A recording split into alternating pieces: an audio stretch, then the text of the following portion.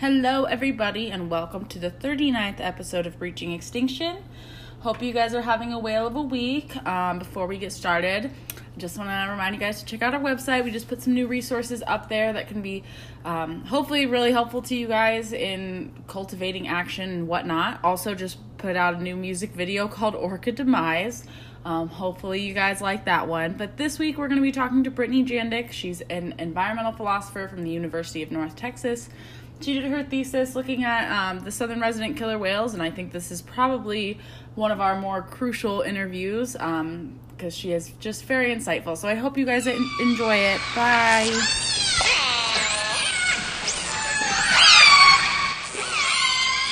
I got Brittany Jandick here with me today. That's my dog growling in the background. She's our executive interrupter who, like, all those soft growls in the background, that's always Peaches. But yeah. Nice. Cool. So Brittany is a researcher that got her master's degree at the University of North Texas and did a super amazing master's thesis. So why don't you tell us a little bit about like your background and your thesis?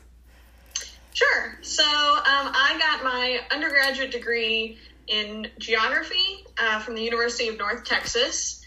And that's kind of where my interest with orcas led to eventually my master's thesis. So when Blackfish came out in 2013, it really got to me. So I wrote a paper about cetacean captivity and the issues with it in my college freshman English class.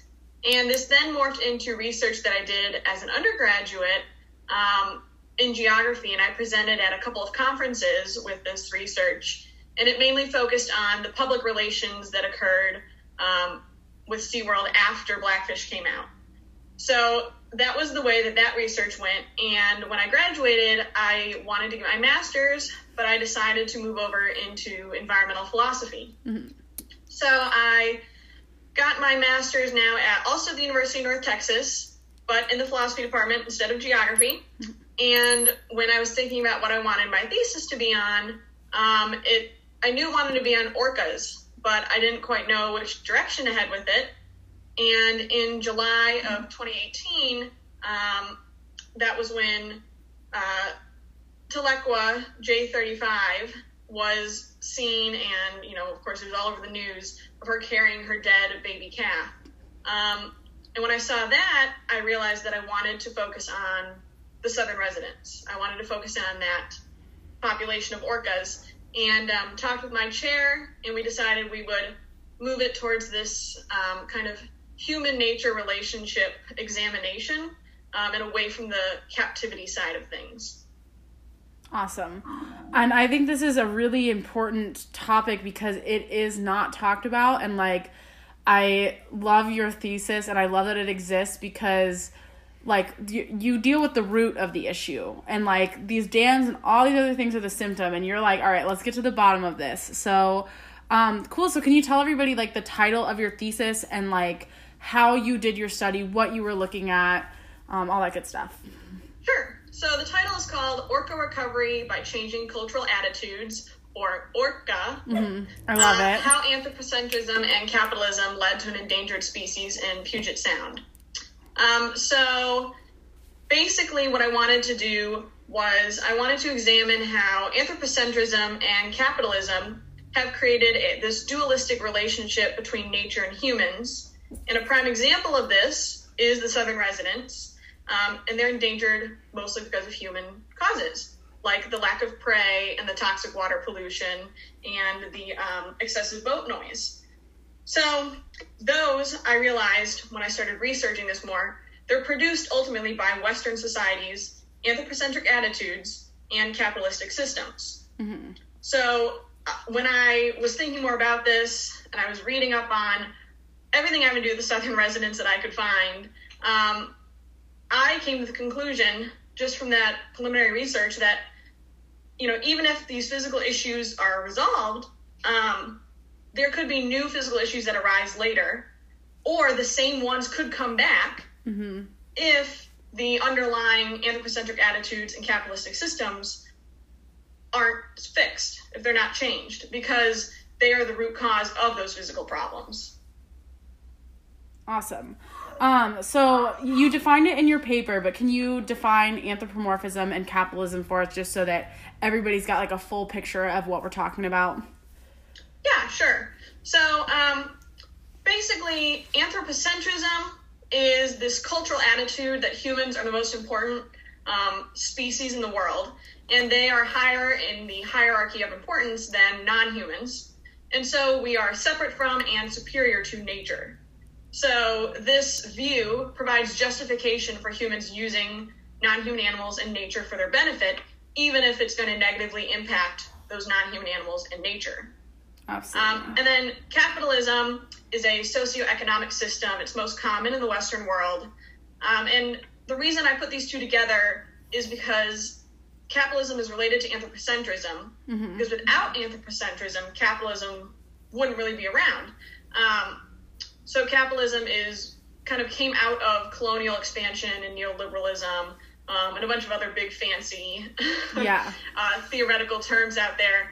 And so all of those were about shifting and consolidating power between humans, but also between humans and non-human animals. And these this consolidation of power basically exploited non-human animals and nature, and it valued profit over everything else. Absolutely. So capitalism makes a bunch of money off of exploiting nature. That's why we dam up a river. Yep. As it provides us money, economic power. And so it's ultimately related to anthropocentrism, because again, anthropocentrism is putting humans up on this pedestal, saying it's okay if we do that to nature because we're above it, we're better than it. Absolutely. And it's interesting too that you bring up this capitalistic approach, and you're saying like, the reason that this exists is the reason that we dam up these rivers is because of like economics and capitalism. And the episode that came out before this one, I talked to Jim Waddell, and what we learned from that is that like the dams are actually costing taxpayers money. So there are only a select few that benefit from this, but there's so much misinformation out there that people don't really understand that. But you're totally right. So what are some of the other ways that you've seen capitalism directly impact the Southern residents? So a big one is going to be the tourism industry that's on the San Juan Islands. So part of my thesis was taking a trip out to San Juan Island to see Friday Harbor and to interview local researchers and activists and business owners. And I wanted to see, A, what was going on down on the island, actually get a firsthand experience. But, B, just from my research, I knew that the island benefits a lot off of these orcas. Absolutely. Because they bring in tourism. So, whale watching brings in a lot of money. A lot of people choose to go there simply because they want to get on those boats and go see those whales. And again, that's a way that we are exploiting the orcas. I noticed in my research, when I was on the ferry boat out to San Juan Island, there were a bunch of brochures. And a couple of them I saw, for the whale watching boats, said, guaranteed to see whales or your money back.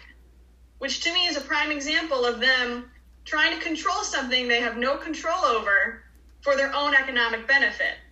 So again, disregarding what's going on with the whales, how the whales feel, what the whales are doing, and solely saying, nope, us humans, we're above it, we're controlling it, we're exploiting it, we want your money, come see them, we guarantee you'll see it. Yeah. Which they have no business guaranteeing something like that. That's totally fair. I always thought that the guaranteed whales is always an interesting sales point, because like you literally cannot guarantee a wild animal. Like people can go to the same spot. Like I've got some like wildlife photographer friends, and like one of the main things that they always say is like the reason that we see all this cool stuff is because we go out there day after day after day and like wait. And so yeah, that's really interesting. Cool. So you would say that maybe whale watching is the main driving factor in this whole like capitalistic bit in the San Juans? There's definitely a lot more. Almost every single shop when I was in like Friday Harbor was selling orca themed items. So again, using the orcas for their own benefit. Maybe they're not necessarily directly impacting the orcas that way, because they're just selling t-shirts with, an orca on it or whatever. But again, they're still not giving the orcas the mutual respect and understanding the entanglement that exists between humans and nature. Again, they're just focusing on people love these orcas. Great, let's put their face on a t-shirt and we'll sell a bunch of them. Yeah. So that was another big one. I can see that for sure. And I think that maybe it would be different and it wouldn't be so bad if these whales were not endangered and, like, actually suffering. Because it's like, yeah, you're right. These people are totally benefiting and, like, hey, I can sell this and I can make money because people love orcas. Everyone loves orcas, And the whale watching one, that's a little bit complicated for me because I'm not sure if you've listened, but I used to work on whale watch boats in the San Juan Island, and I currently work on whale watch boats in the Monterey Bay. And how I came into this, because I read your thesis, and, like, in there was a line that said something about, like, all of these boats are exploiting the orcas, and, like, the whale watch boats is something I've always had an issue with, and which is why I work on these boats, ironically enough. So I lived in Florida, and I saw that the ecotourism down there was awful, and I saw this from a research perspective. I saw it from boats, and I literally studied. The study's not out yet, and they are doing some, like, they're keeping it low on the radar so people don't know that they're studying it, so I can't talk about it too much. But basically, anecdotally, what I saw was terrible. And then I went up to the San Juans because I wanted to see whales, and I saw that their whale watching practices, in my opinion, compared to Florida, were, like, top notch. They were like, all right, we're going to keep a distance. We're going to do all these different things to not impact the whales. And then I was also, I've always been like, how do we keep people connected to nature? Because I don't agree with the laws that are like, I mean, obviously we have to have a balance. We can't exploit them, right? But I was like, so this is a good avenue to do it. So I'm going to go learn from the people who I think do it best or that I have access to.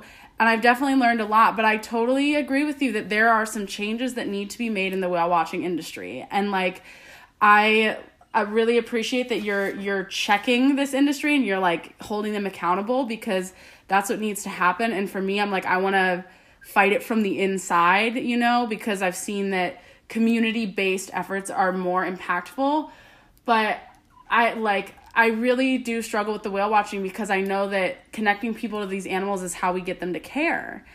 Oh, yeah, definitely. And I mean, I also saw brochures out there for other whale watching industries that promoted ecotourism. Yes. And they were all about following the Be Whale Wise guidelines. They were about following setback distances. They were all about, like, keeping your distance and using these boats to educate people on why the orcas are endangered, why you should care, and why, it's important that we know information about them. It's important that, we connect with them. So there was kind of two different whale watching industries that I did notice on the island. Yes. There was the more capitalistic, exploitation based, but then there were also the ones that were genuinely trying to not be that way. They were genuinely out there trying to educate, trying to help people connect. And this whole issue is complicated. It's so complicated. The southern residents endangerment. But it was interesting for me to go there and see the same type of businesses, but, going different directions. Yes. And so, like, when I was there, I went on a kayaking tour. Nice. And, my sole purpose was I was like, I want to see these orcas. So, I decided to go on a kayaking ride instead of, like, on the whale watching boats and everything. Didn't end up seeing any, but... Yeah.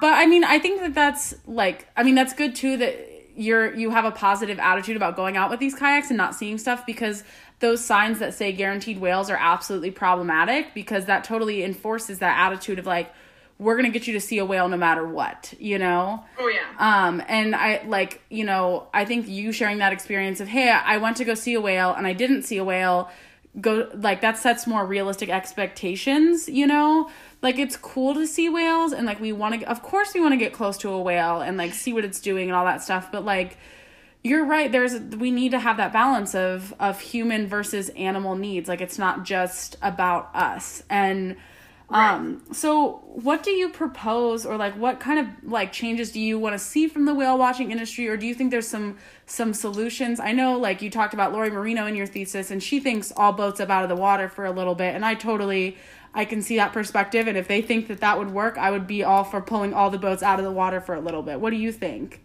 Yeah, so, I interviewed quite a few different people, and some of them that I did interview, they were very much like, no, we need to get all whale watching boats away. At least, quite a few of them said, at least a 600-foot setback distance from the orcas. Mm-hmm. And this is the southern residents? One of the issues... Sorry, I just want to clarify. Like, all orcas or just the southern residents? Just the southern residents. Okay, cool. Awesome. But, one of the issues is orcas swim underwater. Mm-hmm. So there might be orcas around, and they just might be, they might not be currently breaching.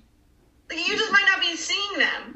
Mm-hmm. So then that also is like, so I don't know, is that even going in the right direction? Is that even a real solution if we just do a setback distance but still let people go out? Yeah. So I don't know, maybe, putting just a whole halt on whale watching for right now until we can get their numbers to recover. Maybe that is the right way to go. I don't live there. Yeah. I'm not an active researcher out on the water every day or, working for any of these companies. So I don't want to come out here as this outsider saying, this is what you have to do. Right. I also tend to focus more because, philosophy. Mm-hmm. I tend to focus more on these theoretical ways that we can help move things in the right direction, but tackle it, from this larger scale. Mm-hmm. So in my thesis, what I focus on, like my big solution, mm-hmm. I guess, is this new environmental ethic. And so I call it a storied orcatic entanglement. Okay. And it's my own blend of theories from a bunch of different researchers. And so basically in this theory, what I wanted to do was create a new mode of knowing and thinking and understanding the entangled interspecies community of humans with the orcas. Yeah. So I pulled from scholars like Donna Haraway, Deborah Bird Rose, Tom Van Doren, and Monica Weiland Shields. Mm-hmm.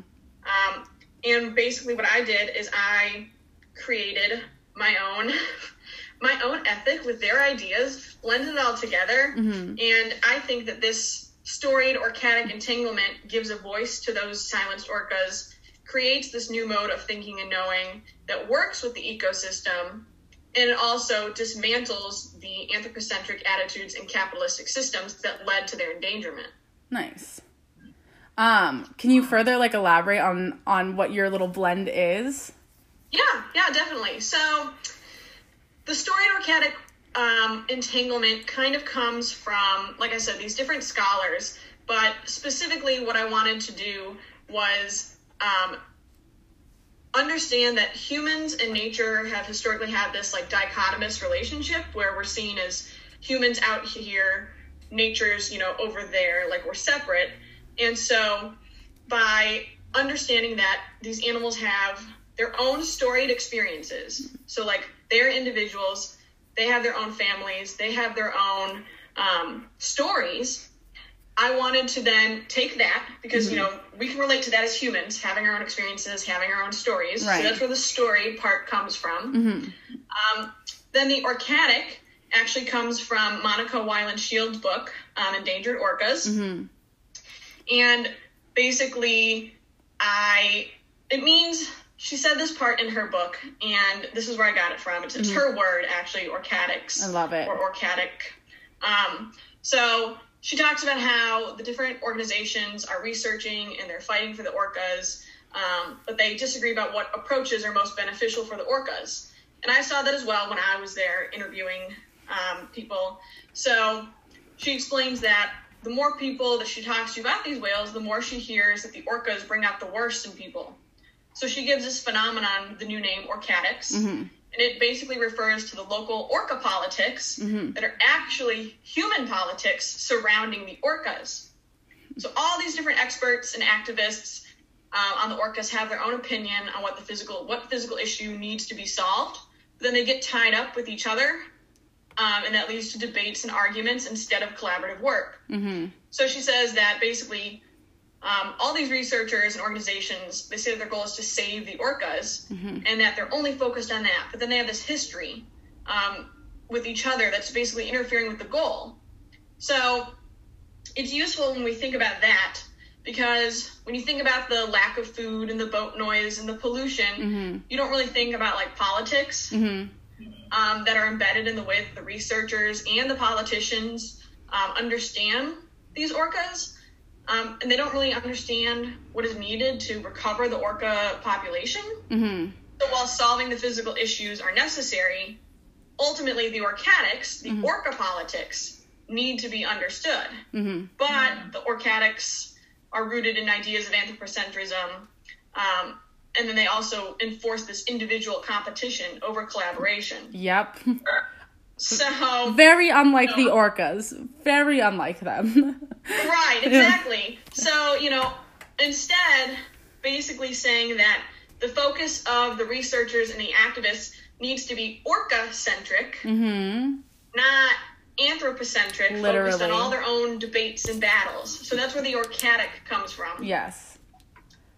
And then the entanglement basically comes from Donna Haraway and her idea of multi-species communities, and, the entanglements that we all share with nature. Orcas are tangled up with humans, are tangled up with water, are tangled up with the rivers, are tangled up with the fish, are tangled up with everything. So understanding that it's not, again, just like us over here, them over there, the water's over here, the dams are something different. Like, we're all interconnected. We're like a big web. Yeah. So we're entangled. Our lives are dependent on each other. Our livelihoods and us thriving is all dependent on the environment and the different animals.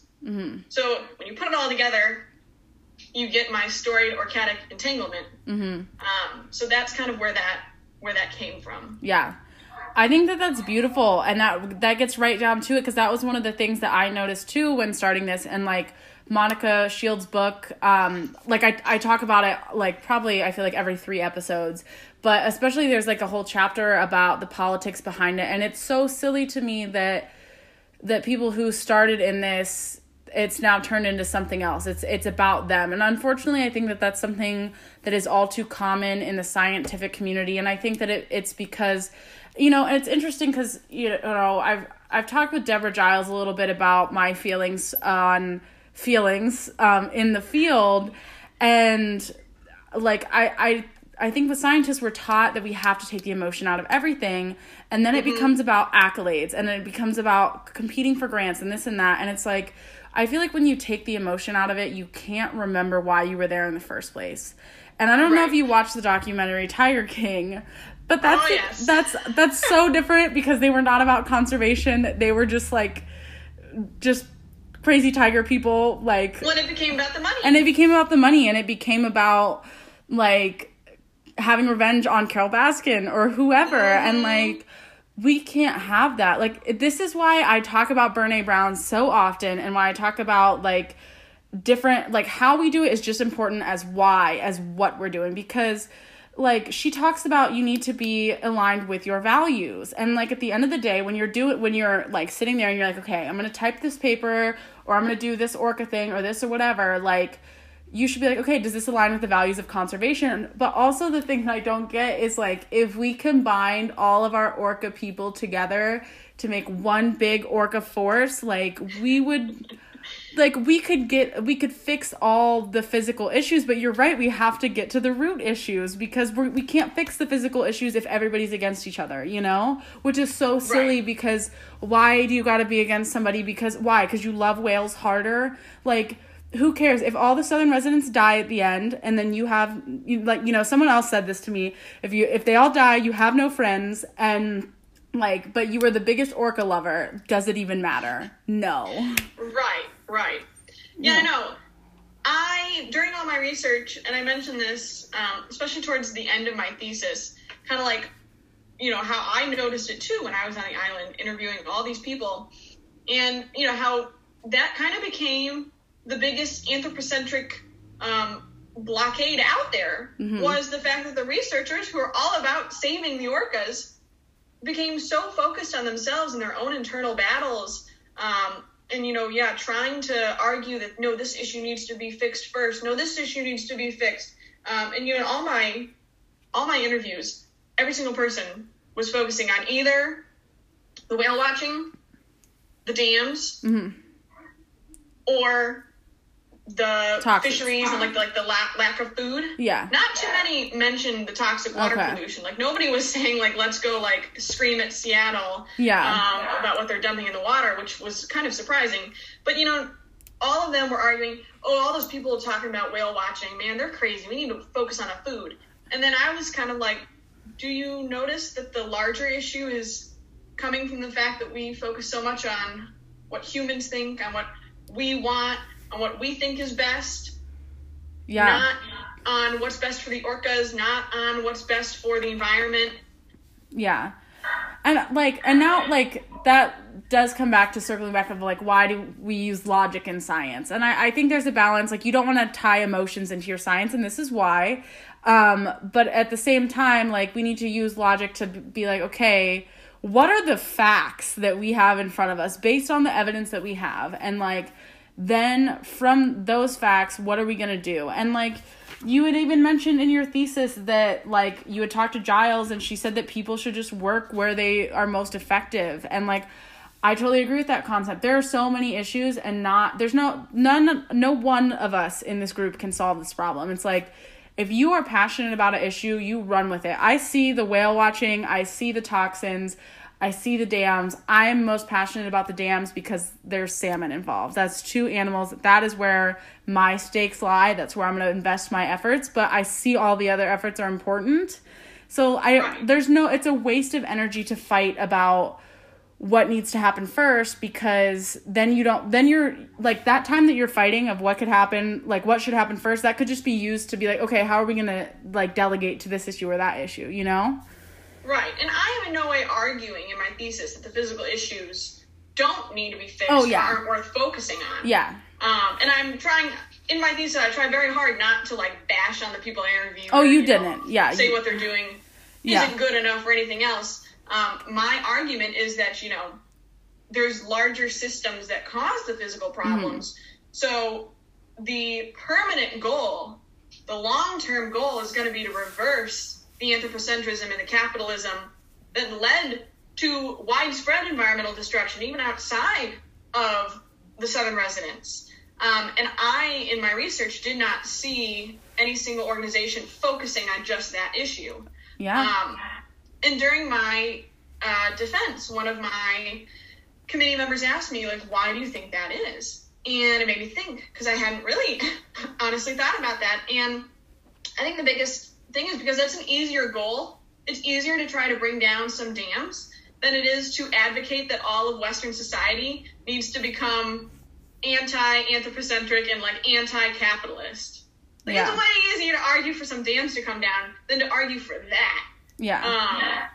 And so, you know, do we ultimately need those attitudes to change? Yes. But like, ultimately, do we also need the food to be available, the water to be clean, and there not to be so much noise? Yes, obviously. Mm-hmm. And one is a short-term goal and one is a long-term goal, and they both need to happen.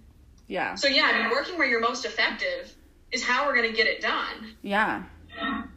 No, I totally agree with you. And I think that you're right. These things are easier. And like, we do have to deal with the symptoms because of that. But you're right. It's going to come back up. There's going to be another issue. There's going to be another like animal that gets exploited. So I think that you're right that we need to integrate that into our message. But how do we change culture? Like, it's doable, but like, and it's been done. And that's the thing is, I think people always argue like, oh, we can't do that, this or that or whatever. Okay, well, like, if you just look at any facet of human history in any part of the world, you can see there are cultural changes. So like, how do we change that? What are your thoughts?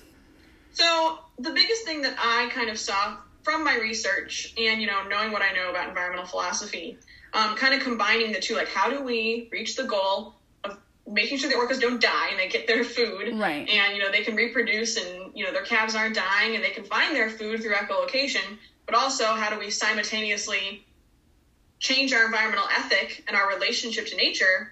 So I think what I found was that using a combination of education mm-hmm. for the general public, from these experts, from these activists, uh-huh. Along with policy change. So getting high-level government officials like Governor Inslee to, actually create policies that are going to help the orcas, combined with new research. Yeah. So, there's plenty of researchers out there, and, there's plenty more studies we can do on them besides just, following where they are. Mm-hmm. Like, Dr. Giles is doing her scat detecting dog study right now, and new research like that.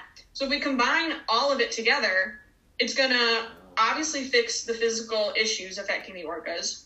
Mm-hmm. It would mean bringing down the dams. Right. It would mean stopping dumping, toxic waste into the bay. Right. It would mean stop allowing that many, boats with their loud engines to be out there, stop allowing oil tankers to go through Harrow Strait. Yep.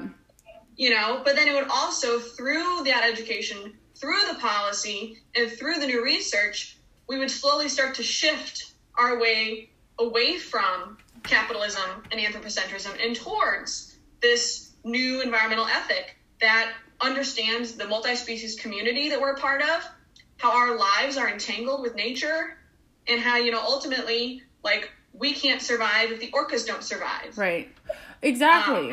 Yeah. I think you're totally right. And, you had touched on, we think that we're better, we need to, we feel the need to exploit, and, all the damaging things that we're doing to the animals, we're also damaging ourselves. And I don't understand why there's, a disconnect in our, collective ability to conceptualize that, because, we lose these animals, we lose a key part of our environment. The oceans are so critical to human health, and even I feel like the statement is I'm putting humans on top because I'm turning it to look at how these animals benefit us, which should not be it. But I know that that's how the world works at this time. So that's kind of where that comes from. Well, it's hard to try to catch yourself from thinking anthropocentrically or even capitalistically, because that's, what you were raised in, what you saw and what you're used to, the world you currently live in. Mm-hmm. So it's extremely hard to try to, shift your thinking and, shift your way of understanding towards something new, which is why I think if you can combine things like education, there's currently no mainstream environmental education in public schools. Right. If you can add that in, and if you can make it specific to certain locations, we're talking about the southern residents, but there's environmental destruction and, extinction going on all around the globe. Mm-hmm. And shifting our thinking globally away from anthropocentrism and, in the Western world, capitalism mm-hmm. is going to benefit way more than just the southern residents. Yeah. But it's going to take, a lot of people, a lot of different actions, people working where they're most effective, people working together and collaborating. Mm-hmm. It's going to take a lot of work. It's not just going to be easy. But then there's an added complication on these orcas are currently dying. There's only 72 of them left. They need their salmon now. They need to be able to reproduce and have their babies live now. Yeah. They need to be able to echolocate, mm-hmm. And find the available salmon. Right.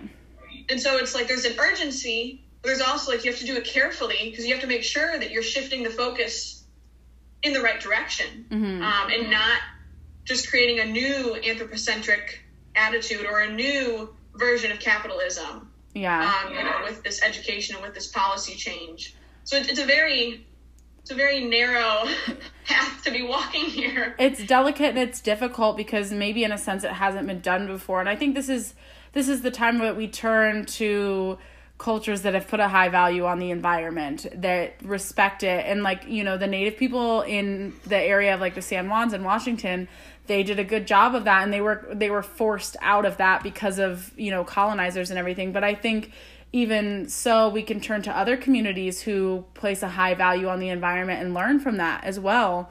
But it's just, you're right. It's really difficult. And I think that in order for this to happen, we need to heal as individuals and we need to heal as a community. And that's another reason why I always talk about Brene Brown, because she promotes that. She promotes vulnerability and healthy work environments and healthy leadership. And I think that if we're able, because for what, when it comes down to it, the reason why somebody's gonna feel the need to one up somebody or be better or like have these like, you know, personality traits of like, I gotta be the best is because of something in them that is not healed. Like, you know, because there's no need to be the best. Like, just do your best. Like, you don't have to be number one. But, like, if you're more concerned with your rank as opposed to what your work is, like, we need to self-reflect. And it's, like, it's not fun. It's not cute. Like, we've all had to self-reflect. I have to do it. Like, I have things I have to work on, too. Like,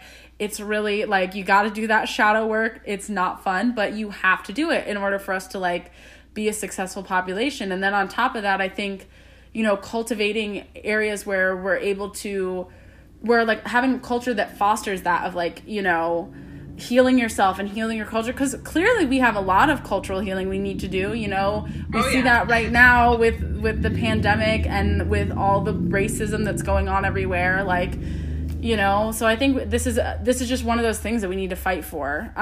Like, what do you think that we could do on the individual level or even collectively or in the San Juans to like start this, you know?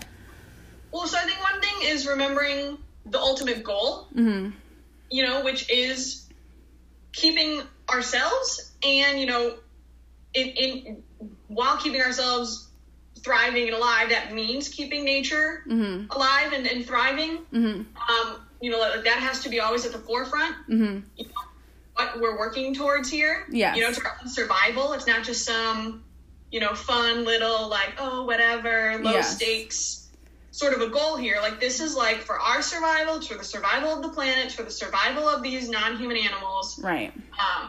You know, so making sure we keep that at the top level, but also, you know, spiritually, I mean, you know, you mentioned the Native American tribes that have always been connected to these orcas. And, you know, unfortunately have been kind of like shoved out of that whole area, again, by, you know, capitalism over here, destroying more lives. But, you know, the San Juan Island culture, and I mentioned this in my thesis, is inherently connected to the orcas. Like, San Juan Island specifically, like Friday Harbor, would not exist if the orcas did not exist. That's the facts. Yep. Everything on that island is tied to those orcas. So, you know, people who are there, or who, you know, go there often, you know, maybe they have a vacation home, whatever, like, that culture is tied to that species. So if you care at all about that island, if you care at all about, you know, the beauty that's there, or, you know, like your business that's there, or your family that's growing up there, like, you have to care about the orcas. Like, they're tied together. And so, you know, I think that's one thing that a lot of people also don't seem to realize about, like, where they live, just in general. Like, they don't understand, like, where you live, like, the memories you make, like, the people you meet, like, the things you do are all tied to your environment. So it pays to keep it healthy. Yeah. Because otherwise it's not going to exist. Yeah.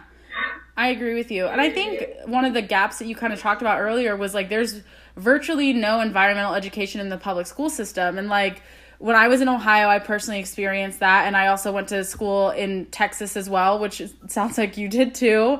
And I didn't experience it in either of those states. I mean, you could take like an environmental science class like for a year in high school, but it was not integrated. And then when I talked to Alex and Fauna on a few episodes back, they had expressed the same thing, that they didn't experience that. And I believe it was Texas again, and then like I think Alex is from Maryland, or she's from one of the small little states, I'm pretty sure. But like nowhere in the country are we experiencing this environmental education, and I think we're totally taught to exploit. I remember in high school when I would try to talk to my family members or talk to my friends about caring about the environment, or like recycling or ocean health or animals, I would receive a lot of pushback. Like, well, it's just easier to buy plastic water bottles. Like, I know, like, cause my brother still lives at home, that they still buy plastic water bottles. And I'm like, well, what's the point of this? Like, and it's just like, when that culture is like enforced, even so, you're not gonna, it's more socially unacceptable, I guess, to do the right thing, if that makes sense. So it's like, we have to change that and make it more accessible. Well, speaking to that issue, like, people care about what directly impacts them, like here and now. Yes. So, if somebody doesn't directly throw their plastic water bottle into the ocean, Mm-hmm. they don't think about what happens to the plastic water bottle once they throw it in the trash. Yeah. You know, they don't understand that connection. You know, I think a lot of people don't understand their connections to other people, to the environment, to, you know, themselves. Mm-hmm. Like, we've lost it in this culture that we've made, especially, you know, in the Western world. It's very individualized. It's very focused on, you know, yourself, like only your immediate family, only your loved ones. You know, we see it now with the pandemic, with people not wanting to wear a mask. Yeah. You know, not understanding the global impact and like the community that exists between everybody. You know, we have one planet, we have one human species, you know, there's only one. And so like, you have to keep it healthy. You know, you have to think about the collective. Yeah. If you want your own self to survive, you want your own family to survive, like, then you better hope that everybody else cares about you as much as they care about themselves. Yeah. I totally agree with you. And I think that sort of attitude, I like, just from moving around a lot, I think it stems from like that disconnect is like from that capitalistic culture where we have these big brands and we've got like, you know, you go to like all these big box stores or Amazon or whoever and you order something or you buy something and like you see that, you know, a lot of times customers will be entitled or like yell about like, you know, not getting what they want or like trying to return things or whatever. But it's like if you couldn't behave that way in a small town. Like, you could not behave that way on San Juan Island. Like, you couldn't, throw a hissy fit because you're held accountable and you know that there's a person behind that. And I think that with the media and with, you know, all these big box stores is we see things as entities. We forget that there was somebody that created that there's people that work those jobs. Like, you know, I think it makes a huge difference when you work for a small company or you live in a small community. You see like, oh, like, you know, my actions directly impact it in this way. And I think we lose that with media too, because like, you know, you see all these people and you disconnect and you're like, oh, that's so far away. That's different. That's whatever. And like, you know, I think people are so consumed in media and in consuming things that they forget to be a part of their community. They forget to be part of like being present in their day. And, you know, if we go back to that community mindset, the way that humans have lived for thousands of years before the Industrial Revolution, I think that could potentially solve our environmental problems. But I think that's part of the root of it is like we've lost that connection and that's why we act this way, you know? Well, that's where, you know, the capitalism comes into play, like consumption culture. Mm-hmm. People see an advertisement on TV, you know, and it's a cool looking thing. It's like, I gotta go out and buy it. Mm-hmm. And, you know, ultimately companies are going to produce what people buy. Mm-hmm. Like, the consumer does have the power. If you keep buying, you know, plastic water bottles, they're going to keep making plastic water bottles. Right. Yes. And it's only through, in my mind, it's only through education mm-hmm. and through, again, fostering that sense of community that you start to get people to change their behavior, to change their attitude, to change their view, mm-hmm. and then be like, oh, man, like, first of all, Walmart does nothing for me. Nestle doesn't help me at all. Nestle just hurts everybody. Yep. Why should I support that at all? Yep. When I could support, you know, this Etsy shop that makes a super cute reusable water bottle. Yep. And then I'm supporting a local, you know, small business. I'm, you know, helping the environment, and I'm not buying into the big corporation that is causing, you know, widespread environmental destruction mm-hmm. and community, you know, community destruction. Ultimately, you know, they're driving other small businesses out of business. Yeah. You know, again, everything is connected and people just don't see those connections. And I tried my best, mm-hmm. you know, through my research and through like talking to people and through my own social media mm-hmm. to try to make everybody that I can communicate with understand this. Mm-hmm. But, you know, it's really hard because I'm just one person, you know, you're just one person. Right. You know, this podcast is only going to reach so many people. Exactly. You know, and so it's like you need to get more and more people behind, you know, a movement in order to gain traction, in order to create mass change. Absolutely. And, you know, it's interesting that you bring that up because I remember in college, and I think we talked about this because we talked for like an hour over the weekend already, but yes. one of my professors in college, Jeff Howard, who he's like one of the main reasons why I think the way that I do as an academic and just like as a person, but he I remember in a leadership course, he was like showing us a video, and it was like this person is dancing in a field, and there's like a bunch of people, and they're just dancing, and they're like, you know, he's kind of wild and crazy, and people are looking at him, and he starts pulling a friend or two in, and then they start dancing, and they're all having fun, and people are kind of looking at him, but also kind of warming up to it. Like, he's like the freak at first.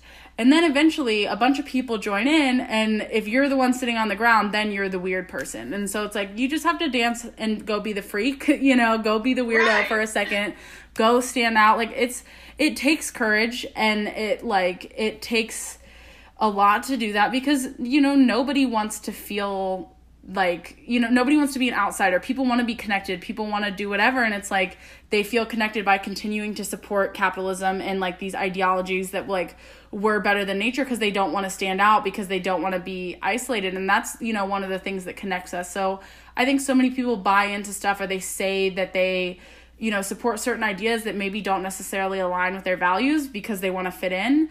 And I think that ultimately, if you just like check yourself as far as like with all your things, and it takes a bit of mindfulness and a bit of practice of like, if I buy this product, does this align with my values? Like, if I do this, or I interact with this person in this way, is this aligning with my values? Like, is this what I'm supposed to do? Or am I doing this to support like capitalism or whatever? And it's like, you know, we see in the media all these different things of like, you should be rich and skinny and like blah, blah, blah.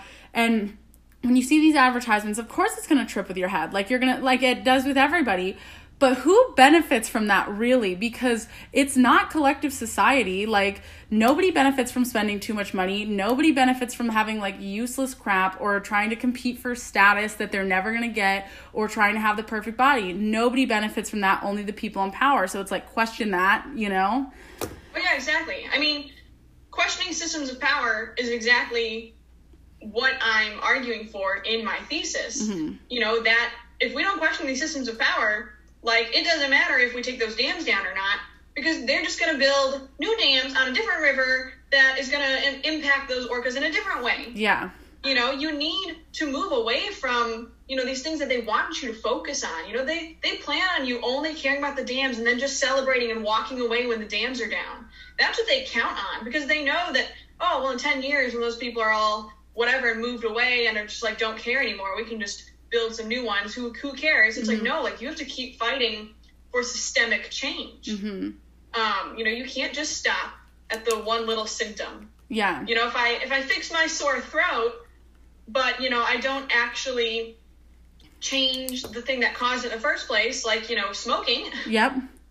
Like, you know, you're not going to actually solve the root of the problem there. Never. You know, like, oh, I drank some medicine, my throat feels better, I'm going to go back and smoke another cigarette. Your throat's going to hurt again tomorrow. Yeah. You know, yeah. And so it's, to me, again, it's about education. It's about educating people to realize that it goes beyond what the media and what general society wants you to focus on. Right. You know, don't just care about the plastic water bottle, but care about the company who's making that, who's getting all the money, who has a monopoly. Mm-hmm. You know, like you need to move, you know, you need to look forward, you need to look upward towards those things and work on those bigger issues. Because that's going to bring the whole system down. Absolutely. And then, you know, we can rebuild it to one where it's a collective, community-oriented, you know, entangled community that we ultimately have with each other and with nature. And we're going to come out better. I think so. And, you know, science backs what you're saying. And I think, like, a lot of people, you know, don't like to dive into philosophy because they're like, oh, like, this is never going to happen. This is whatever. This is, but, like, it can happen, and science backs what you're saying. And, like, you know, one of my degrees is psychology. I did environmental and psych, and, like, so many of the things that you're talking about for wellness, like, or talking about, like, in society backs human wellness. For humans to physically and emotionally and mentally be healthy and stable, they need, like, communities. They need to be connected to one another, not, like, feeding into societies and ideas that don't benefit the community. Like, I think that's one of the things we really got to keep asking, who is this benefiting? And I think you're totally right. And, like, I absolutely get caught up in the symptoms too, because I'm so gung-ho about, like, let's get these dams down, and I'm gonna get those dams removed, me and a bunch of other people. But, like, you know, in that, you're right. You can't stop there. That's the thing. Yeah. Don't just stop there when you reach that goal. Like, then go towards the, even higher goal. Yes. You got to keep going. Yes. And I think that, having people like you out there who, you've done this research, so it's science, and it's, cool. The scientists all like to do, and it's funny, the irony of it, because there's always the scientists of, hard science versus soft science, blah, blah, blah. It all is important. And so, you literally are saying these things, and it's grounded in science. This is not just, you talking out of your mouth just for some reason. It's literally... it's backed with science, and I think that that's one of the things that's so valuable, is because, we need to have things that are rooted in science, but, this is literally, we're just talking about, facts here, Right. And, that's part of the reason why I switched from geography over to philosophy, was because I did mostly human geography. I also got a minor in geology and then a minor in philosophy. So I also did some of the hard science. Yeah. I got a little bit of that theoretical. Yeah. And I realized that I didn't like being rooted in one discipline, where I had to think a certain way, read certain authors, stick to a certain way of understanding because I'm in that discipline. Because I realized that we need all disciplines. We need all people. We need all the science, all the philosophy, all the art, all of the math, all of the everything. We need it all combined in order to better our world. Absolutely. You can't just major in this one thing, become an expert in that one field, only do that thing, and expect to see giant systemic change from your one discipline. Yeah. We don't live in a separated, boxed off world where, the scientists are right there, the mathematicians are right here, the, artists are over here, the philosophers are there. We're all connected. It's all interdisciplinary. Yeah. And you just sparked a thought that I hadn't really thought about before, was you're saying, we don't operate in boxes. And I think society wants to tell us to. They're as women, as a white person or a black person or a trans person, this is how you behave. This is whatever. And I totally hate boxes too. And that's why I went to a liberal arts school. Throw the box out the window. We're sick of that box. I mean, don't throw it out the window, because we're not littering here. We don't support that. But recycle your box. Recycle. Get rid of it. That box. We're done with that box. But it's not helpful. And when we remain connected, we get more done, but you don't get the full picture if you look at one lens. And there absolutely is something to be said about having a certain level of expertise, but it's combine that, It's You're talking about how are the orcas impacted by society, and that's huge. And if we are to sit there and just deny and be hey, we're not going to look at the social aspect of it because that's not hard science, and that's not cool, and orcas have, distinct fins, and we're just going to focus on that. That's not beneficial to anyone. And also everybody communicates in different ways, and while you may have all these accolades and all this awesome science prestige, that doesn't translate to everybody. So we need to incorporate everybody, because this is an everybody issue. This is not just San Juan people issue. This is a global issue of how do we value the environment, how do we value animals, and then how do we continue to live in a society that's mutually beneficial for everyone, meaning every being involved, Right. And I mean, you need experts, especially scientists, because it takes a lot of school, it takes a lot of knowledge, it takes a lot of studying to learn, especially about a certain, pod of orcas located, in this very small area.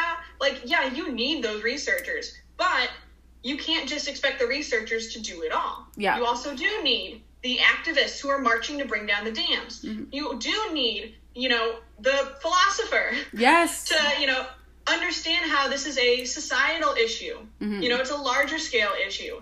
But then, you also need the researcher in the water with her scat detecting dog, but then you also need the big, dolphin researcher, orca and whale dolphin brain researcher who understands how they work inside, neurologically, to understand all of this. You need it all. You need the politician, even if you don't like the politician, you need them to help you implement the change. Yep. It's you're totally right. It's when we come together, we've all got the pieces of the puzzle are here. We just have to put them together, but everybody's too busy worried about what their puzzle piece looks like, where it fits in the puzzle, how big their puzzle piece is, that they're not just worried about being a part of it. And that's the thing, just be a part of the puzzle. That's all you have to do. That's, and you're worthy and you're enough for doing that. And And that is way more helpful than worrying about all of these other external things. Those are not helpful, you know? Exactly. Awesome. So that's, about time. Is there anything else that you want to say about your study or anything else that you want people to know? No, I mean, I want to thank all the people who helped me get my degree done. You know, all the people I interviewed on San Juan Island, all my professors throughout my entire college career who helped get me, to the point that I got to with my thesis and everything. And of course, I want to thank you for inviting me to come on here to talk about it. It means a lot. Yeah, thanks so much for being on here. Like, this is a really important conversation, and I've touched on like themes of this before, but it's nice to talk to somebody who like that was your job for 2 years, is to like study this and really figure it out. So thanks so much for sharing that knowledge, and also like, pushing for these systematic changes and looking at the big picture, because it's crucial. So yeah, my pleasure. Yeah. Awesome. Thanks so much for joining us. I thought that was definitely one of our more critical conversations, and I hope you guys benefited from it as much as I did. But if you guys want to find out more about how to save the orcas, or you want to read Brittany's thesis, check out Breaching Extinction's website. The link is in her episode description. Also, find more ways to help and get involved on the website. If you guys want to continue to support this project, we are on Patreon, and we did just start selling merch. So we have t-shirts and activity masks. So if you guys are interested in purchasing those, we would definitely appreciate it. We're trying to get more educational materials out to the public and start campaigning. So that's what those funds would be going towards. But yeah, give us a review on whatever your podcasting platform is. That's always helpful. But I hope you guys have a whale of a week. Goodbye.